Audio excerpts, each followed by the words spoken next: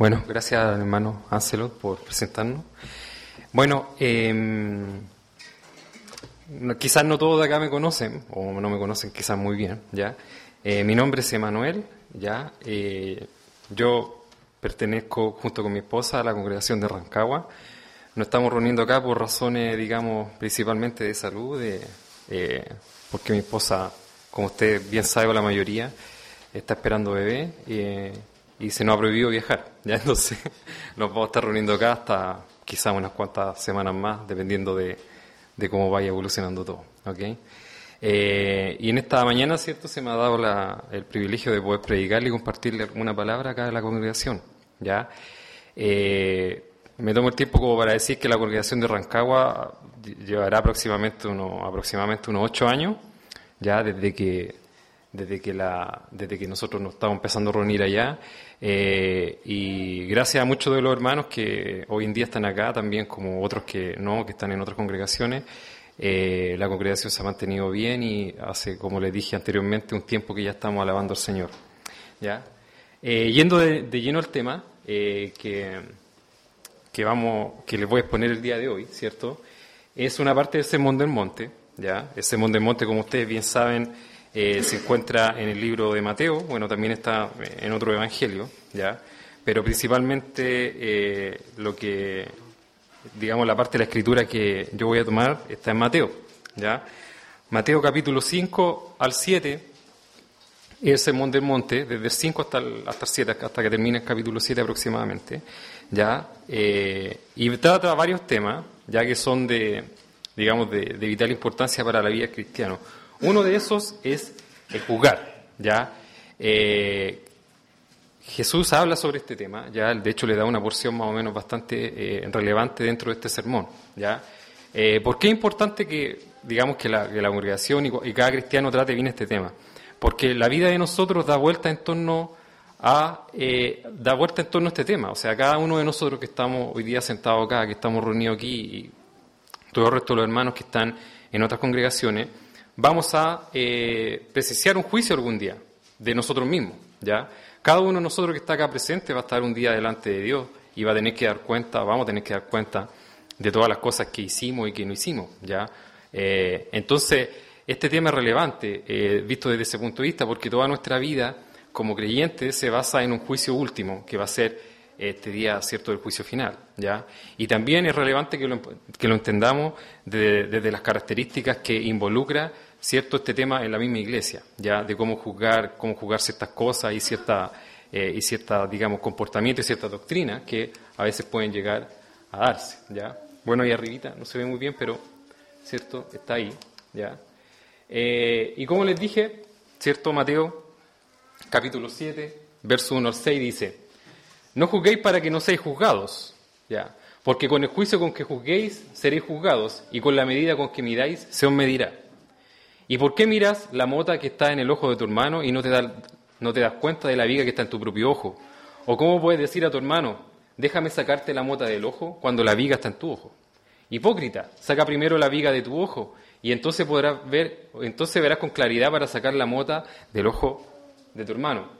No deis lo santo a los perros, ni echéis vuestra perla delante de los cerdos, no sea que las huellen con sus patas y volviéndose os despedace, ¿ya? Esa, digamos, es la sección que vamos a estudiar el día de hoy respecto a este tema, ¿ya? Y como introducción, como yo les dije anteriormente, ¿cierto?, este tema es un tema que pasa por una parte fundamental de la vida cristiana, ya que toda nuestra vida, ¿cierto?, tiene relevancia a un destino final y eterno, ¿cierto?, que va a ser decidido el día del juicio, ¿ya? El día del juicio nosotros vamos a estar, ¿cierto?, delante del trono de Dios y se va a decidir nuestro destino eterno, ¿ya? Es por eso que cada uno de nosotros está acá y muchas otras personas alrededor del mundo también obedecen a Dios y se acercan a Dios para tener vida eterna, ¿cierto? Esa es la promesa, ¿ya? Pero esa vida eterna va a estar sujeta a un juicio, ¿ya? Y eso es lo que nosotros siempre en nuestra vida diaria tenemos que llevar siempre en mente y tener siempre presente, ¿ya? Y esta forma tiene que determinar nuestra forma de cómo nosotros vivimos y cómo nosotros nos comportamos, ¿cierto? Por ejemplo, 2 Corintios 5:10, ¿qué dice? Dice: porque todos nosotros debemos comparecer ante el tribunal de Cristo, ¿ya? Para que cada uno sea recompensado por sus hechos estando en el cuerpo, de acuerdo con lo que hizo, sea bueno o sea malo. ¿ya? Aquí el mismo apóstol, ¿cierto, Pablo? Incluyéndose él, ¿ya? Dentro de esta escritura, dice que todos vamos a tener que comparecer ante el tribunal de Cristo, todos, ¿ya? O sea, aquí ninguno se va a salvar, ¿ya? O ninguno va a estar exento de ello. Entonces, evidentemente que esto es un tema que va a estar dentro de nuestra vida, ¿ok? Romanos 14:10, para confirmar este tema, dice: pero tú, ¿por qué juzgas a tu hermano? O tú también, ¿por qué menosprecias a tu hermano?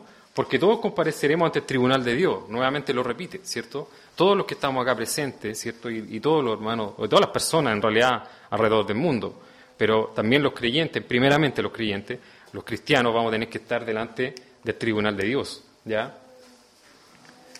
Santiago 2:13, ¿qué dice?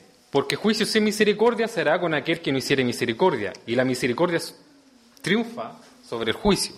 ¿Ya? Acá tenemos otra palabra, ¿cierto?, que a nosotros nos va a enseñar y que la vamos a recordar más adelante cuando empecemos a avanzar un poco en el estudio, respecto a cómo nosotros emitimos nuestros juicios en nuestra vida, ¿ya? No solamente dentro de lo que es la iglesia, sino que en lo que es nuestra vida diaria, cotidiana y común, ¿ya? Dios nos recuerda esto y nos dice, ojo, ¿ya? Como nos dice acá arriba también, con la vara que mides, se os medirá. ¿Ya? Y aquí nos está repitiendo el mismo concepto, ¿cierto? Pero digamos de otra forma y en un concepto más amplio, diciendo que el que no tiene misericordia, ese día no se le hará misericordia, ¿ya? De la misma forma, es totalmente justo, ¿cierto? Lo que nos dice ahí. 1 Corintios 6:2-3 dice: ¿o no sabéis que los santos han de juzgar al mundo? Y si el mundo ha de ser juzgado por vosotros, ¿sois indignos de juzgar cosas muy pequeñas? ¿O no sabéis que hemos de juzgar a los ángeles? ¿Cuánto más las cosas de esta vida? ¿Cierto? Dándonos a entender, ¿cierto? O dándole a entender en el contexto de que se desenvuelve esta palabra en el libro de Corintios, ya en donde tenían pleito entre ellos, ¿cierto? Entre la misma iglesia, entre los mismos hermanos, dándole a entender que ellos tenían que tener la sabiduría suficiente como para poder juzgar cosas de esta vida, ¿ya? ¿Por qué? Porque esa es la pregunta, le dice... ¿acaso no saben ustedes que han de juzgar al mundo? ¿O acaso no saben ustedes que han de juzgar a los ángeles? ¿Ya? Entonces es una pregunta que le está haciendo. ¿Cómo, por lo tanto, ustedes no son capaces de juzgar estas cosas más pequeñas, que son las cosas de esta vida en la que nosotros nos estamos desenvolviendo hoy en día? ¿Ya? Y cada uno de nosotros se desenvuelve. Entonces, evidentemente que toda esta escritura a nosotros nos dan una perspectiva de que el juicio, visto de una perspectiva general, es una parte importante dentro de la vida de cada uno de nosotros que estamos cerca de Dios, ¿ya? Y es por eso que es necesario, ¿cierto?, abordarlo, estudiarlo, entenderlo y comprenderlo, ¿ya?, de buena forma, ¿ok? A pesar de que, claro, la palabra juicio suena como un poco, como que a uno, no sé, en cierta forma a uno como que le gustaría desentenderse de eso, pero aún así es necesario hacerlo y más adelante vamos a ver por qué, ¿ya? Bueno, evidentemente que este pensamiento debería siempre encaminar nuestra vida. Nosotros siempre deberíamos tener en cuenta que nos vamos a enfrentar un día al tribunal de Cristo, ¿ya? Y de esta forma enfrentar las distintas facetas de nuestra vida. Nos serviría mucho a veces cuando nosotros estamos viviendo nuestra vida en distintos aspectos, acordarnos de estas cosas, ¿ya? Y acordarnos de que un día se nos va a medir a nosotros en ese tribunal, ¿ya? Y la medida que nosotros ocupamos a veces para medir ciertas cosas, para medir a las personas acá, para medir los asuntos de esta vida, se nos va a aplicar ese día, ¿ya? Entonces eso nos tiene que guiar en nuestra vida, un pensamiento bastante bueno. Dice 1 Pedro 4, 17 y 18, dice: porque es tiempo de que el juicio comience por la casa de Dios, y si primero comienza por nosotros, ¿cuál será el fin de aquellos que no obedecen el Evangelio de Dios? Y si el justo con dificultad se salva, ¿en dónde aparecerá el impío y el pecador? ¿Ya? Acá nos está diciendo principalmente, ¿cierto?, que el día del juicio, ¿ya?, ese día del juicio va a empezar por acá, ¿ya? O sea, por aquellos que son hijos de Dios, por ahí va a empezar, ¿ya? Y dice más acá, si el justo con dificultad se salva, dando a entender un poco, ¿cierto?, o dándonos un poco a esclarecer cómo va a ser este momento, este día del juicio. El justo con dificultad se salva. ¿En dónde va a aparecer el impío y el pecador? Evidentemente que esa pregunta tiene su respuesta, ¿cierto? Y todos nosotros la sabemos. Pero dándonos a entender, ¿cierto?, que va a venir un día en donde cada uno de nosotros va a enfrentar el juicio de Dios, ¿cierto? Y donde vamos a tener que tener en consideración las cosas que hayamos hecho en esta vida, ¿ya? Y principalmente cómo nosotros juzgamos las cosas de esta vida. Bueno, yendo al tema en sí, eso como introducción, ¿ya? El juzgar, ¿cierto? No juzguéis para que no seáis juzgados. Muchas veces yo, tiempo atrás, o incluso ni siquiera en el contexto de la iglesia, sino que en distintos contextos de la vida, se dice eso, que no hay que juzgar, ¿ya? Que no hay que juzgar porque nosotros si juzgamos vamos a ser juzgados. Entonces que, dicho de otra forma, que uno en la iglesia ni en ninguna parte puede juzgar, ¿ya? Pero vamos a ver, ¿cierto?, que como si estuviera prohibido para el cristiano fuera algo malo, ¿ya? Pero vamos a ver que eso no es así, por otras partes, ¿cierto?, que la Escritura nos enseña y que en parte hemos leído, ¿ya? A lo que se refiere la Escritura cuando dice no juzguéis para que no seáis juzgados, y es lo que vamos a descubrir, pero lo vamos a decir acá primero, es que no tenemos que emitir juicios parciales o juzgar injustamente, ¿ya? Eso es lo que Cristo está condenando acá, que nosotros no tenemos que ser parciales en nuestros juicios o juzgar sin antecedentes, juzgar injustamente. Y eso es lo que vamos a ver, ¿ya? Ahora, ¿por qué decimos eso? Porque en otras partes de la Escritura, ¿ya?, a cristianos se les llama a juzgar ciertas cosas, como por ejemplo las Escrituras que vimos antes. Pero por ejemplo, aquí vamos a ver otra, Mateo 7, el mismo Sermón del Monte, un poquito más adelante, dice: cuidado de los falsos profetas que vienen a vosotros con vestidos de ovejas, pero por dentro son lobos rapaces. Por sus frutos los conoceréis. ¿Acaso se recogen uva de los espinos o higo de los abrojos? ¿Ya?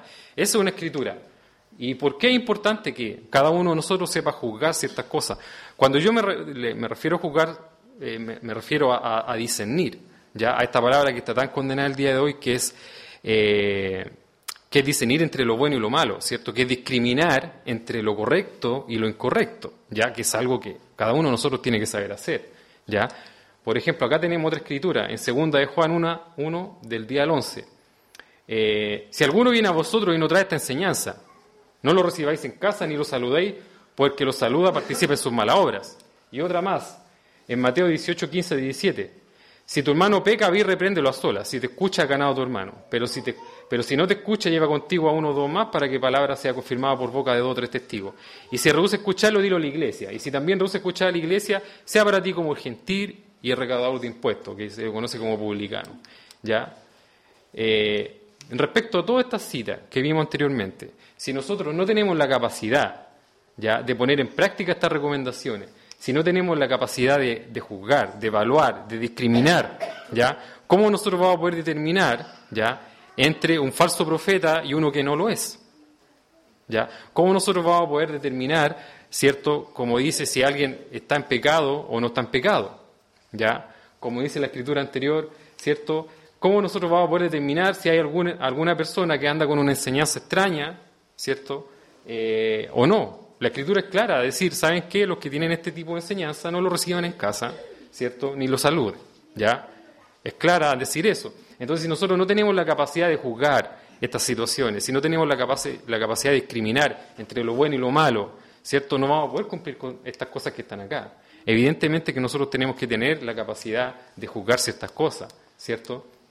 O como dice el apóstol en 1 Corintios 6:5, para vergüenza vuestra lo digo, dice: ¿acaso no hay entre vosotros algún hombre sabio que pueda juzgar entre sus hermanos? Dando a entender, ¿cierto?, en esta escritura, en el contexto que se está dando la situación, en donde los hermanos de Corintios tenían peleas, disputas entre uno y otro, y ellos iban a los jueces locales, que no tenían nada que ver con la iglesia, a resolver sus problemas. Es como que si alguno de los hermanos aquí tuvieran un problema y fueran a jueces externos a la iglesia, ya, para que resolvieran sus problemas. El apóstol le dice: vergüenza le debería dar. ¿Acaso no hay, cómo no va a haber entre ustedes algún hombre sabio que pueda hacer este tipo de juicio? ¿Ya? Debe haber un hombre, alguna persona capacitada en la iglesia que pueda emitir algún tipo de juicio dentro, digamos, de la iglesia, ¿ya? Tiene que haber alguien así, ¿ya? Alguien con esa capacidad, ¿ok? Por eso, ¿cierto?, el libro de Juan, capítulo 7, dice: no juzguéis por la apariencia, sino juzgad con justo juicio, ¿ya? Y acá se nos aclara un poco más el tema, dando a entender que en la iglesia, ¿cierto?, hay que juzgar con justo juicio. No está diciendo que no hay que juzgar en nada, en absolutamente nada, o que simple y llanamente está prohibido juzgar. Lo que está diciendo es que nosotros tenemos que juzgar con justo juicio. Entonces la pregunta, ¿cierto? Es necesario, ¿cierto?, juzgar ciertas cosas en la iglesia. Entonces la pregunta del millón es la siguiente, ¿ya? ¿Cómo puedo juzgar con justo juicio? ¿Ya? Esa es la pregunta que uno nos tenemos que hacer, ¿ya? Porque ya hemos visto, ¿cierto?, que en ciertas situaciones va a ser necesario que nosotros emitamos juicios sobre ciertas cosas, sobre ciertas personas, sobre ciertas doctrinas, sobre ciertas situaciones. Va a ser necesario que lo hagamos, ¿ya? Por eso el apóstol Pablo reprendía a los corintios y le decía que debería darles vergüenza. Alguno de ustedes debería ser capaz de emitir un juicio sobre estas cosas, ¿ya?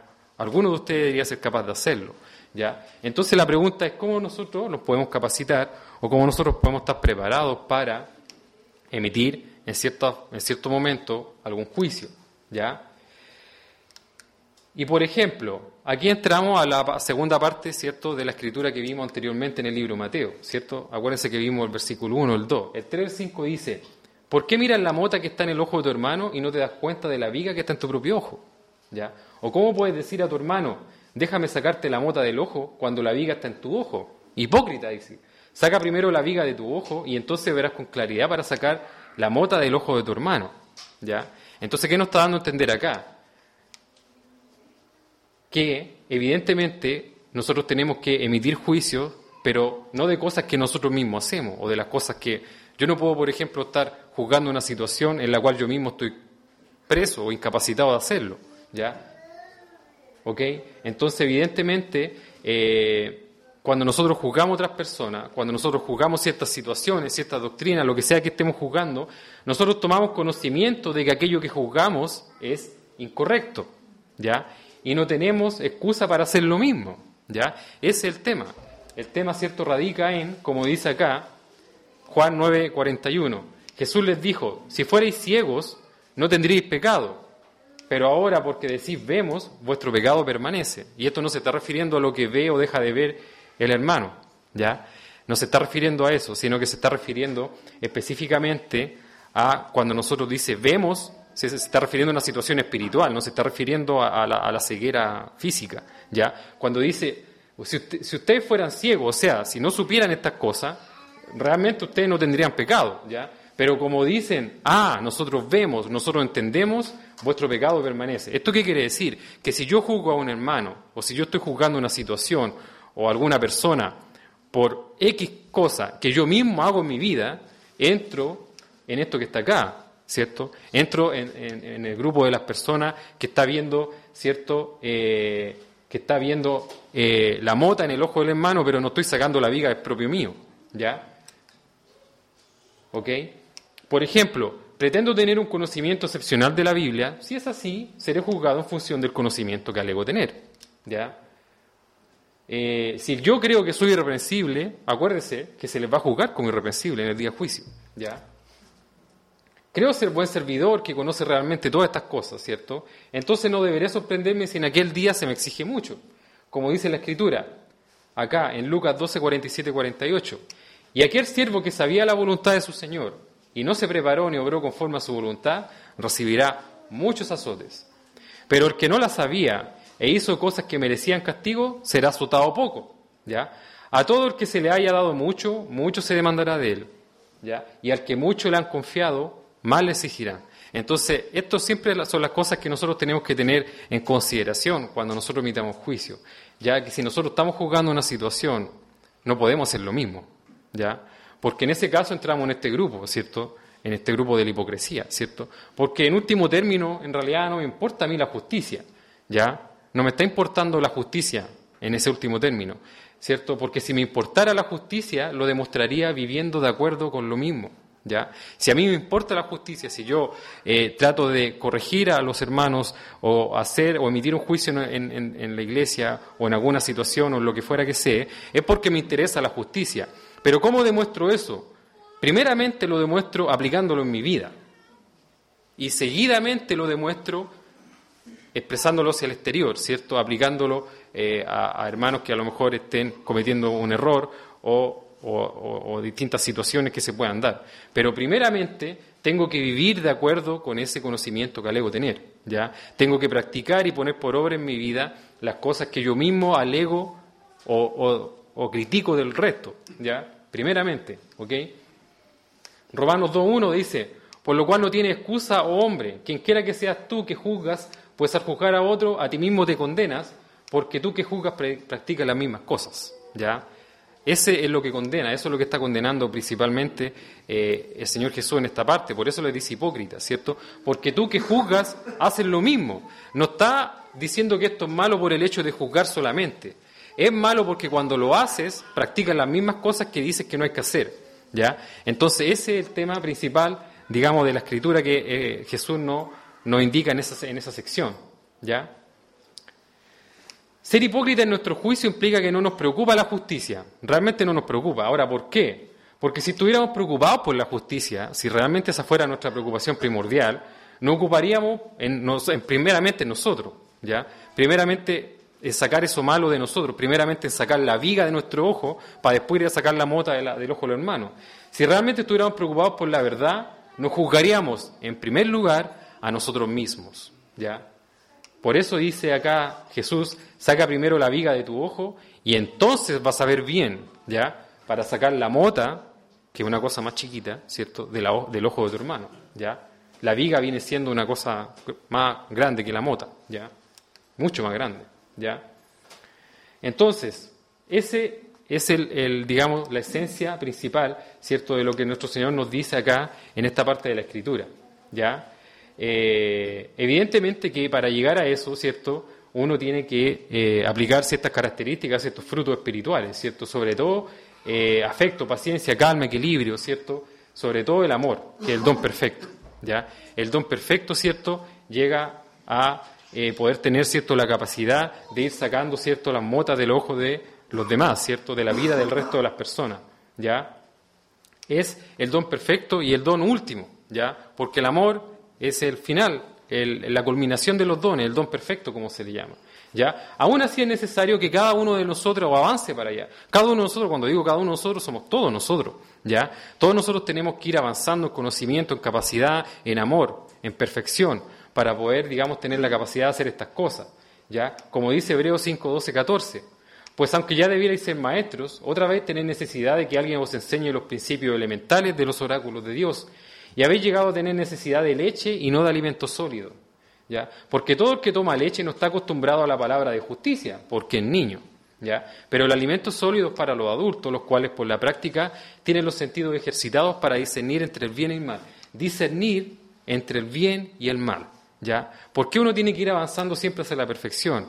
Porque así va a tener los sentidos ejercitados para discernir entre el bien y entre el mal, ¿ya? Para discernir esto, para hacer esto que está acá, para sacar, ¿cierto? Para corregir al resto, ¿cierto? Para poder juzgar ciertas situaciones, para poder discernir si cierta doctrina es bíblica o no, etcétera, ¿ya? Porque si no, ¿cómo vamos a estar preparados para hacer ciertos juicios que son necesarios hacerlo, según lo que nos dice el hermano acá, ¿cierto? Según lo que nos dice Pablo, ¿cierto? Este era el problema de los corintios, que no había nadie maduro, suficientemente maduro, que tuviera la capacidad para discernir entre lo que era bueno y lo que era malo, ¿ya? Eran, como se dice, niños espirituales que solamente tomaban leche y ninguno estaba acostumbrado al alimento sólido. Por eso le dice que debería darles vergüenza, ¿ya? Porque debería haber entre ellos alguien que pudiera hacer las cosas, ¿ya? Que pudiera discernir y juzgar entre los hermanos, entre los distintos problemas que se ocasionan y que se van a ocasionar siempre dentro de una congregación, ¿ya? Esa es una de las partes. Otras consideraciones prácticas que hay cuando nosotros, por ejemplo, hacemos o emitimos un juicio. La primera pregunta que nosotros tenemos que hacernos es: ¿estás seguro que el hermano hizo aquello por lo cual acusa o está repitiendo rumores? ¿Ya? Esto es una cosa muy relevante, ¿ya? A veces nosotros repetimos cosas que dicen otras personas, pero no tomamos, no somos diligentes en ver que lo que se está diciendo si es así o no es así, ¿ya? Deuteronomio 13, 14 dice: han salido hombres indignos de en medio de ti y han seducido a los habitantes de tu ciudad, diciendo: vamos y sirvamos a otros dioses, a quienes no has conocido. Entonces inquirirás, buscarás y preguntarás con diligencia si eso es así, ¿ya? Dios nos dice y la Escritura nos enseña, ¿cierto?, que cuando nosotros, si nosotros vamos a acusar algo o vamos a hacer una acusación formal, ¿cierto?, de que algún hermano está haciendo algo malo, primero asegurémonos de que lo que estamos diciendo es así y no estamos repitiendo rumores, ¿ya? Porque calumniar, traer falsos testigos o difundir desconfianza y sospecha no es bueno dentro de la congregación, evidentemente que no, ¿ya? Debemos ser diligentes y responsables en nuestras acusaciones y tener la certeza de que lo que estamos haciendo es así y no estamos repitiendo lo que otra persona dijo, ¿ya? Otra consideración que teníamos que tomar, ¿ha escuchado a ambos lados de la historia? ¿Ya? A veces pasa eso, uno escucha un puro lado de la historia y uno escucha el otro lado de la historia, ¿ya? Y evidentemente que, por ejemplo, la Escritura dice, todo camino del hombre es recto ante sus ojos, pero el Señor sondea los corazones, en Proverbios 2:12, o sea, 21:2, ¿ya? ¿Esto qué quiere decir? Que yo siempre voy a entender que tengo la razón, ¿ya? Nunca mi camino va a ser malo ante mis propios ojos, siempre va a ser recto, ¿ya? Entonces, una consideración práctica, ¿cierto?, junto con la primera, de averiguar bien el tema. La segunda sería, oiga, ¿escuchó los dos lados de la historia? ¿Sabe cuál fue el otro lado, ¿cierto?, de la historia del tema? La tercera consideración práctica, ¿es la conducta del hermano pecaminosa, acorde a lo que enseña la Biblia, o es solo mi opinión la que está siendo violada? ¿Ya?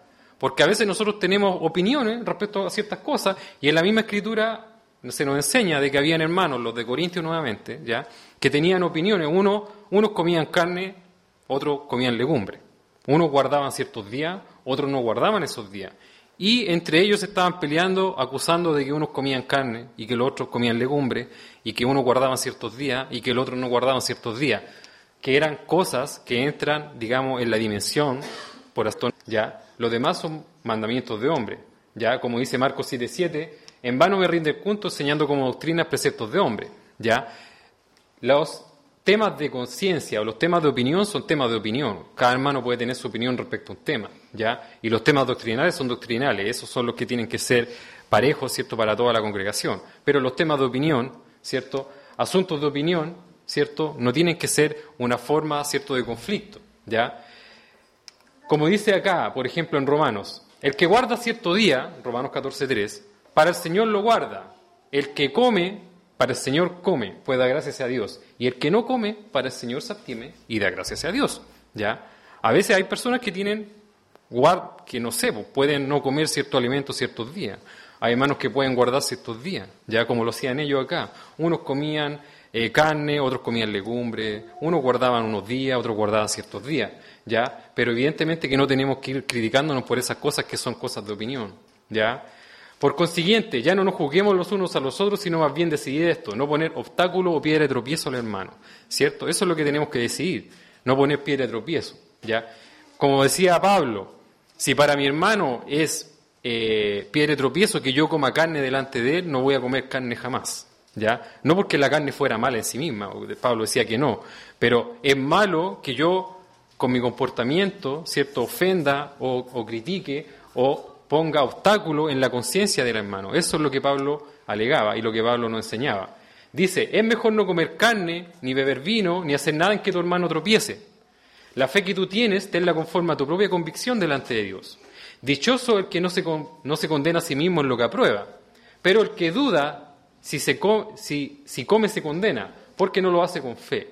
Y todo lo que no procede de la fe es pecado, ¿cierto? Entonces, ¿qué podemos entender respecto a estas cosas, cierto? Que es mejor no hacer nada que provoque herir la conciencia de mi hermano, ¿ok? Es lo que Pablo se proponía, ¿cierto? No poner tropiezo delante de los hermanos, ¿ya? Y la cuarta consideración práctica, en cosa de que, en el efecto, ¿cierto?, o en el hecho de que hayamos visto todas estas cosas y que nos hayamos asegurado de que es así, de que el hermano realmente está cometiendo un pecado y etcétera, etcétera, ¿cómo podemos proceder? ¿Ya? ¿Cómo podemos proceder? ¿Vamos y le contamos a toda la iglesia? ¿Qué hacemos? ¿Ya? Y eso es lo que nos enseña esta escritura, ¿ya? Por ejemplo, lo primero que tenemos que ver es que no tenemos que ser cómplices. Cómplice es, como se dice, quedarse callado y hacer vista gorda del tema, ¿ya?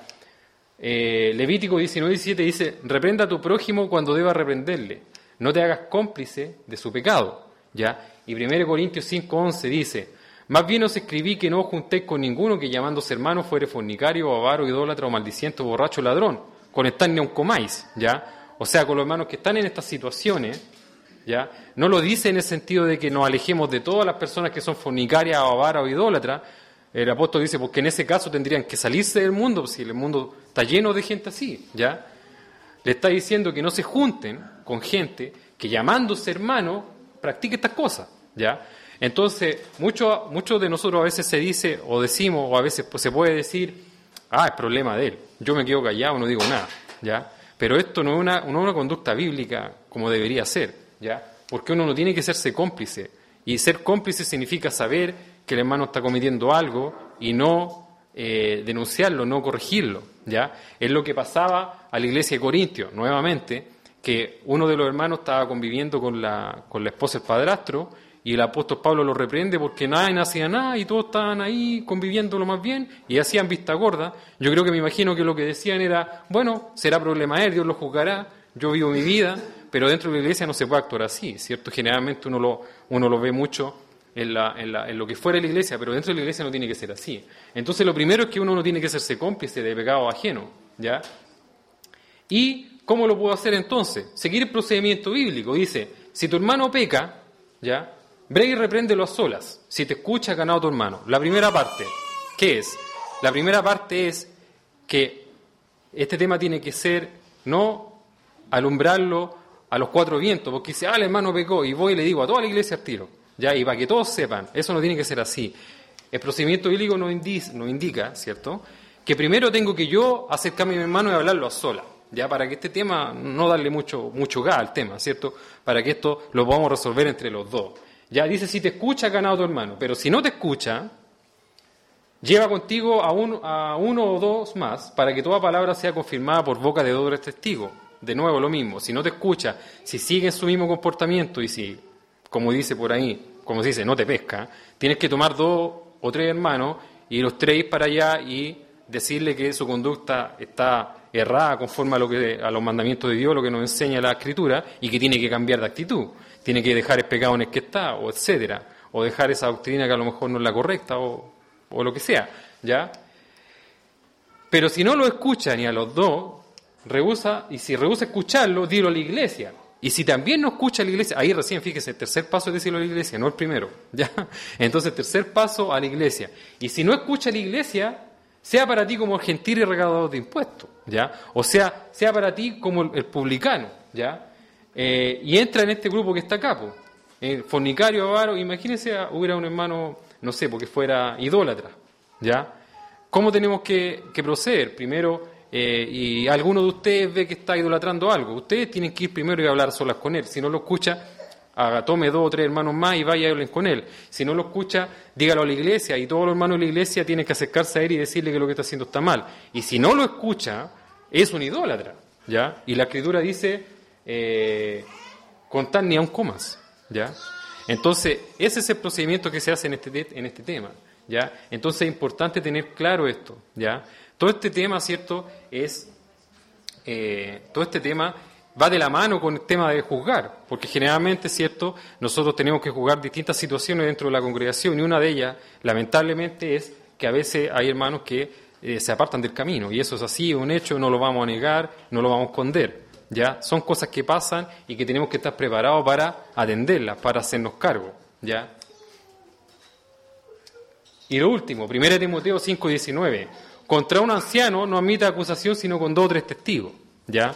Y cuando dice anciano no se está refiriendo a una persona de edad, sino que se está refiriendo a un anciano de la iglesia, ¿ya? A un anciano de la iglesia, ¿ok? Dice que contra ellos no es que emitir acusación sino con 2 o 3 testigos, ¿ya? Eso es una cosa que tenemos que tener siempre en cuenta, ¿ya? Y la última parte, ¿cierto?, que pareciera que fue un texto sacado de contexto, cuando dice Mateo 7:6, no deis los santos a los perros, ¿ya? Ni echéis vuestras perlas delante de los cerdos, no sea que las hueñen con sus patas y volviéndose os despedacen, que pareciera que estuviera como fuera de lo que estamos hablando. Pero vamos a ver, ¿cierto?, que realmente esta parte de la Escritura se entiende, ¿cierto?, como discernir un tema de discernimiento en el juicio, de discernimiento entre persona y persona, el trato que debemos que tener con cada persona, ¿ya? ¿Cómo lo vamos a ver? Por ejemplo, tenemos que entender que las perlas son el mensaje de Dios, ¿ya? Pero en el caso del contexto que estamos estudiando, las perlas tendrían o vendrían siendo una amonestación, una corrección, ¿ya?, respecto a algo. Los perros, ¿cierto?, Bueno, los perros ahora son mascotas, ya muchos deben tener perritos en sus casas, me imagino, ya. Pero en el contexto de ese tiempo, el perro era un animal fiero, ya, sinónimo de oprobio, un animal salvaje, ya, ¿ok? Y los cerdos, bueno, todos conocen los cerdos, pero en el contexto de ellos, acuérdense que para los judíos, ¿cierto? Para los judíos, bien digo, el cerdo era un animal impuro, ya, era un animal impuro, no, ellos no se mezclaban con cerdo, ni comían carne de cerdo, ni nada, ya. Entonces es un sinónimo de impureza. ¿Ya? Entonces por eso dice, no deis los santos a los perros, o sea, a las personas violentas, ni echéis vuestras perlas delante de aquellos que son impuros, ¿ya? ¿Ok? Pero vamos a ver qué significa bien en este contexto, ¿ya? Y vamos a ver un ejemplo, Herodes y Pilato, ¿ya? No sé si ustedes se acuerdan, cuando Cristo estaba siendo juzgado, cuando ya fue entregado, Herodes y Pilato, ¿ya?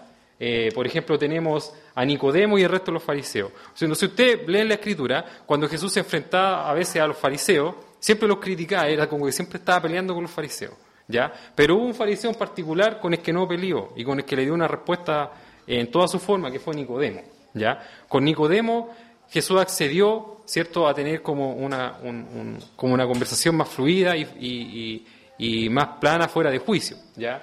Y con Herodes y Pilato, a Herodes no le dijo nada, a Herodes lo interrogó y Jesús no le dijo nada, ¿ya?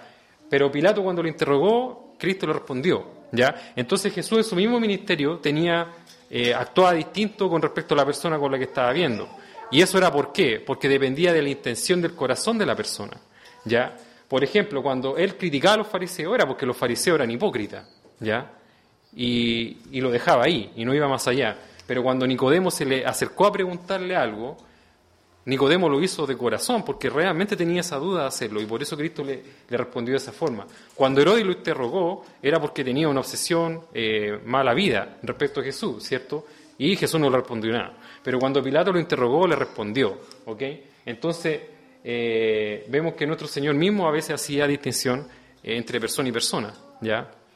A veces hablaba con gente y a veces le hablaba en parábola, ¿ya? Le decía, esto hay que hablarle en parábola, y a usted le hablo claramente, muchas veces le dijo a los discípulos, ¿ya? Ahora bien, en el contexto, ¿qué significa? ¿Ya? Por ejemplo, significa que cuando queremos ayudar a alguien sacando la paja de su ojo, en primer lugar debemos discernir que en efecto la persona está dispuesta a escuchar el consejo, ¿ya? Porque hay personas que a veces no vale la pena hablarle las cosas de Dios porque muchos se burlan, unos no hacen caso, etcétera. Mucha gente, por ejemplo, a veces cuando uno le quiere hablar el evangelio a una persona, mucha gente se burla, ¿ya? Y hay gente que le sigue hablando y mucha gente se burla y se burla y se burla y empiezan a hacer bromas y hacen esto, hacen lo otro, se ríen, escupen, todo eso, o sea, no escupen literalmente, pero escupen la palabra de Dios y eso, ¿ya? Entonces, en efecto, a esas personas quizás no deberíamos hablarle, como dice la Escritura en Proverbios 1:5, el sabio oirá y crecerá en conocimiento y el inteligente adquirirá habilidad, ¿ya? Pero el 13:1 dice, el hijo sabio acepta la disciplina de su padre, pero el escarnecedor no escucha reprensión, ¿ya? Entonces siempre nosotros vamos a tener dos tipos de personas, unos que escuchan y otros que no, ¿ya? Caso contrario, ¿qué pasa cuando nosotros le hablamos a la gente que no escucha, ¿ya? O a la gente que no está dispuesta a escuchar, o que no está dispuesta a recibir el consejo, que no está dispuesto a escuchar la corrección? Es probable, por eso dice, no sea que volviéndose os despedacen, no sea que vayan y les peguen de vuelta, ¿ya? ¿Ok? Y en segundo lugar, debemos discernir entre persona y persona, ya que no hay dos personas que son iguales, ¿ya? Y hay cada distinto tipo de personas, ¿cierto?, con las que nosotros conversamos que tenemos que responderle a lo mejor de forma diferente. Colosenses 4:6 dice, que vuestra conversación sea siempre con gracia, sazonada como con sal, para que sepáis cómo debéis responder a cada persona, ¿ya? A cada persona uno responde de forma distinta, no trata a todo igual, porque cada persona es distinta, ¿ok? Y 1 Corintios 9:20-21 dice así, a los judíos me hice como judío, para ganar a los judíos, a los que están bajo la ley como bajo la ley, aunque yo no estoy bajo la ley, para ganar a los que están bajo la ley. ¿Qué quiere decir eso? Que parece un trabalengua, ¿ya? Quiere decir que cuando él se acercaba a los judíos, se comportaba como judío, ¿ya? Haciendo como si él realmente estuviera bajo la ley, aunque no estaba bajo la ley, él sabía que no estaba bajo la ley, pero él hacía los rituales, por ejemplo, Pablo circuncidó a Timoteo, ¿ya? Y dice, ¿y por qué circuncidó a Timoteo si Pablo decía que no había que circuncidar a los gentiles? ¿Ya? o que no había que circuncidar a las personas, pero Pablo los circuncidó para poder acercarse a los judíos, para poder hablarles. Y él decía, ¿saben que yo cuando voy a la sinagoga me comporto como judío, hago los rituales de los judíos, estoy bajo la ley, aunque yo no estoy bajo la ley, pero lo hago para poder ganarlos, ¿ya? Y dice más allá, a los que están sin ley, o sea, a los gentiles, como sin ley, aunque yo no estoy sin ley, sino bajo la ley de Cristo, ¿ya? Para ganar a los que están sin ley. O sea, y cuando voy a un lugar donde hay gentiles, no me comporto como judío, me comporto como gentil, ¿ya? Como si yo estuviera sin ley, aunque realmente yo no es que esté sin ley, sino que estoy bajo la ley de Cristo, pero me comporto de esa forma, ¿para qué? ¿Pagarles bien? No, para poder ganarlos, ¿cierto? Para poder predicarles, para poder hablarles. Entonces el mismo Pablo está diciendo acá, ¿saben qué? Yo con los judíos me comporto así, y con los gentiles me comporto así, ¿ya? Hace distinción entre persona y persona, ¿cierto? No como para ser hipócrita ni nada por el estilo, sino que con el propósito último de poder predicarles la palabra. Porque si él iba a una sinagoga, ¿ya? Por ejemplo, con Timoteo, que no estaba circuncidado, no lo iban a escuchar, ni siquiera lo iban a dejar entrar, lo más probable, ¿ya? Entonces él tomó y circuncidó a Timoteo, ¿cierto? Y así sucesivamente, ¿ya? En cierta parte Pablo, me acuerdo que critica a Pedro, ¿ya? Porque Pedro, cuando estaba con los judíos, se comportaba de cierta forma, y después cuando llegaban los gentiles, cuando estaba con los gentiles, como que andaba corrido, como que no le gustaba mucho estar. Entonces le critica porque tenía un doble estándar, ¿cierto? Y de esa forma, Pablo, ¿cierto?, en esta escritura nos enseña que uno tiene que adaptarse a los tipos de persona, a cada persona, ¿ya? Por ejemplo, no se trata a un Herodes y a un Pilato de la misma forma, ¿ya? Se le contesta a un Pilato, pero no se le responde a un Herodes. ¿Qué quiere decir eso? Que si una persona viene a preguntarte algo a ti por burlarse de lo que tú crees, ¿sabe qué? Mejor no le responda, ¿ya? Es totalmente acertado hacerlo. Pero si una persona viene a hacerte una pregunta a ti porque realmente tiene, digamos, la inquietud, porque realmente, ¿cierto?, tiene esa forma, está buscando respuesta a su pregunta, respóndele. Pilato ese es un caso, ¿ya? Ahí estás con un Pilato. De la misma forma, no se le habla ahí de la misma forma, valga la redundancia, a alguien que tiene tiempo en la iglesia, a alguien que es nuevo, ¿ya? Por ejemplo, ¿ya? Es distinción y distinción de persona, ¿ya? Pablo le dice a Timoteo en cierta escritura, no me acuerdo cuál es la escritura, le dice, a los que insisten en pecar, repréndelo delante de todos, ¿ya? Eso quiere decir a las personas que son contumaces en el pecado, que insisten. No le dice, reprende delante de todos al que pecó una vez, anda y repréndelo delante de todos. Le dice, no, a los que insisten en pecar, a los que van más allá, a los que no se arrepienten, a los que provocan división, a eso, repréndelo delante de todos para que los demás también, ¿ya? Entonces, se hace distinción, ¿cierto?, entre persona y persona, y es lo que nosotros deberíamos hacer. Si una persona no quiere escuchar la repensión, no quiere escuchar el Evangelio, sabe que mejor no le dé como dice, no le dé sus perlas, ¿cierto?, a los cerdos, ¿ya? Pero si alguien lo quiere escuchar, sí, déselo, porque lo merece, ¿ya? Y para finalizar como conclusión, ¿ya? Cuando dice no juzguéis, se refiere a juzgar con un juicio desviado o injustamente, ¿ya? No se refiere a que para los cristianos está prohibido juzgar, ¿ya? No se refiere a eso, porque en efecto nosotros tenemos que juzgar ciertas doctrinas, ciertas situaciones, ciertos pecados, y tenemos que hacerlo en nuestra obligación. Pero cuando dice no juzguéis, se refiere a que nosotros no tenemos que hacerlo, pero de una forma equivocada, ¿ya? Ahora, ¿por qué? Porque es un hecho bíblico que en ciertas circunstancias es necesario emitir un juicio. Es necesario discriminar ciertas cosas. Uno no puede ir por la vida diciendo, no hay que discriminar, como se dice hoy día, ¿cierto? Todos son buenos, todos son aquí. No, hay cosas que son buenas, hay cosas que son malas. Y ahí tenemos que aprender a discernirlo, tenemos que tener ese discernimiento. Tenemos que ir criando ese discernimiento. Ahora, ¿cómo podemos juzgar entonces bien? Y algunas pautas, ¿cierto? A lo mejor pueden haber más, pero las que se me ocurrieron. Primero, saque la viga de su ojo, para poder sacar la mota del ojo a su hermano. No sea hipócrita, ¿ya?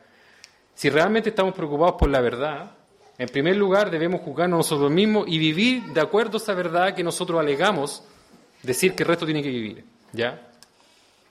Segundo, ser diligente y no repetir acusaciones sin tener certeza de los hechos, así como también no juzgarnos por asuntos de opinión, ¿cierto? Tercero, seguir el procedimiento bíblico en las acusaciones. Si nosotros vimos que había un hermano que estaba en pecado, no lleguemos y le digamos a todos, ya, así como la primera, sino que hay que seguir el procedimiento que nos sigue la Escritura.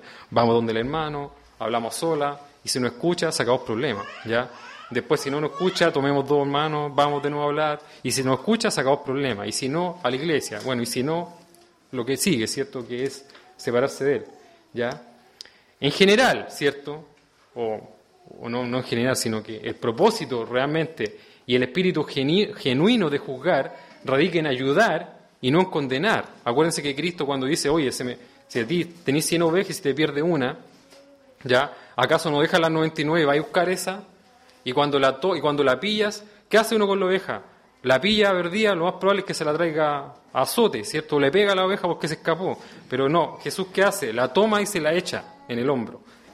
Te está dando a entender un proceso de cierta delicadeza, ¿cierto? De cierta misericordia. Porque acuérdense, lo que yo les dije en un principio y lo que le vimos, todos vamos a comparecer ante el tribunal de Cristo. Entonces, la Escritura nos dice, como ustedes midan van a ser medidos. Si nosotros tuvimos misericordia, si fuimos amorosos con los hermanos, si a pesar de que ellos a lo mejor, no sé, se desviaban o estaban mal, si nosotros tuvimos misericordia en nuestras palabras, si le hablamos con sal, ya, sazonado con sal, ya, vamos a recibir lo mismo. Si no, vamos a recibir lo que hicimos, ya. Y debemos discernir también a quién debemos soltar, ya. Hay hermanos que a veces, hay personas que a veces créanme que no merecen que uno le hable de la palabra de Dios, porque se burlan, la pisotean, ¿cierto? Hacen todas estas cosas, ¿cierto? Con la palabra de Dios, con el nombre de Dios, y en ese caso no vale la pena, ¿ya? Pero hay personas que sí vale la pena, como Nicodemo, ¿cierto? Como Pilatos. Cristo lo hizo, hagámoslo también, ¿ya? Bueno, y eso, ¿ya? Espero que esta Predica, ¿cierto? Que puede traer el día de hoy, que los hermanos me dieron, ¿cierto?, la confianza de poder transmitírselo a ustedes, les sea de ayuda a todos y podamos, ¿cierto?, ir avanzando hacia la perfección, podamos ir poniendo por obra estas cosas en nuestra vida. ¿Ya, hermano?